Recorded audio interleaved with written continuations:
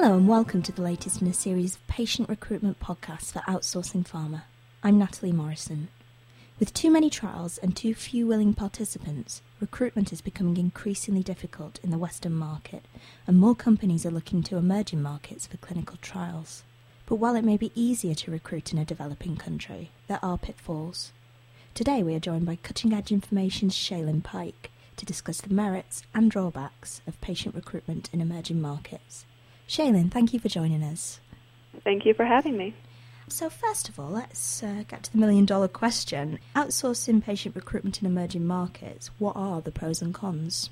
Well, for patient recruitment in general, just looking at the emerging markets means a larger patient population, especially for trials needing treatment-naive patients. And this, of course, leads to faster recruitment and higher retention rates. But looking specifically at outsourcing patient recruitment for emerging markets, there are separate benefits. First, it's always easier to have people who are familiar with the individual markets handle your recruitment needs, as they generally have a better understanding of language, the culture, the people that live there. Secondly, they always have relationships with physicians who work with your desired patient population. And it's generally smoother for recruitment processes to work with pre-existing relationships instead of creating new ones. And both of these together help to overcome some of the inherent distrust of multinational companies that people in the emerging markets often face. On the flip side, though it's rare, sometimes you have to worry about inflated qualifications, for the companies you're working with. And to help mitigate this, ask them some tough questions in your negotiation processes and make sure that they know exactly what they're talking about for the issues that matter to you. And this, of course, will also require significant oversight of your vendor. Sometimes it might just be easier to do it yourself. I remember when I was speaking to Eric Bolesh last week, he suggested having a little autonomous part of the companies to deal with outsourcing patient recruitment in emerging countries. Would you suggest that's a good idea? I would. It always helps to have not just someone focused on patient recruitment, but someone who is focused on keeping track of all your trial operations in your emerging markets and making sure that you have someone day-to-day who's tasked with managing the process. Why do you think companies specialising in patient recruitment in emerging markets have such a hard time changing existing views? I wouldn't necessarily say there are negative views about patient recruitment for emerging markets, but for companies that do specialize in these regions, getting the patient recruitment contract itself requires that pharma companies decide that the emerging markets will work for their trials. And sometimes this is just easier said than done. And even though most people within the industry now understand the benefits of enrolling at least some of their patients in emerging regions, there are still many negative views about running trials in emerging markets. These range from regulatory timeline concerns to questions about data and investigator quality to concerns about different cultures. Do you find that coming up against different religious views is quite a big problem?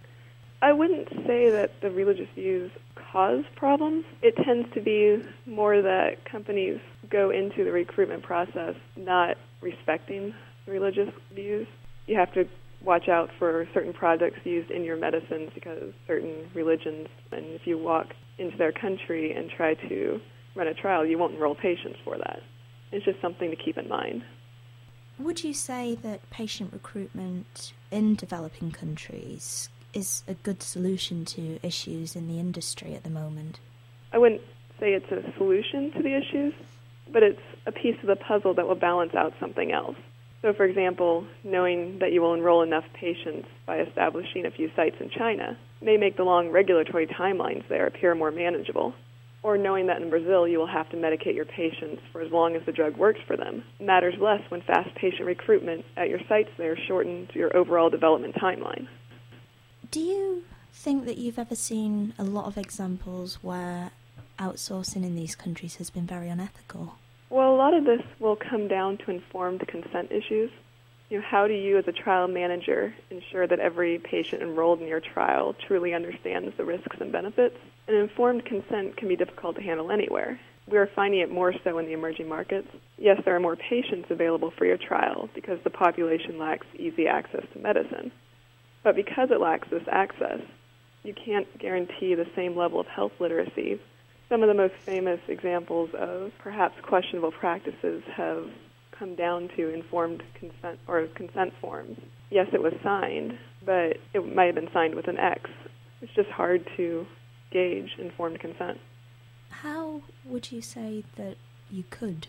I think what it's come down to now is making sure that, first of all, you have people working at your trial site fluent in all the languages of the patients that will come into the site. In addition, they're working with the physicians these patients go to already to have the physicians, the investigators, more clearly communicate the potential risks to them or to their children, whoever's enrolled in the trial.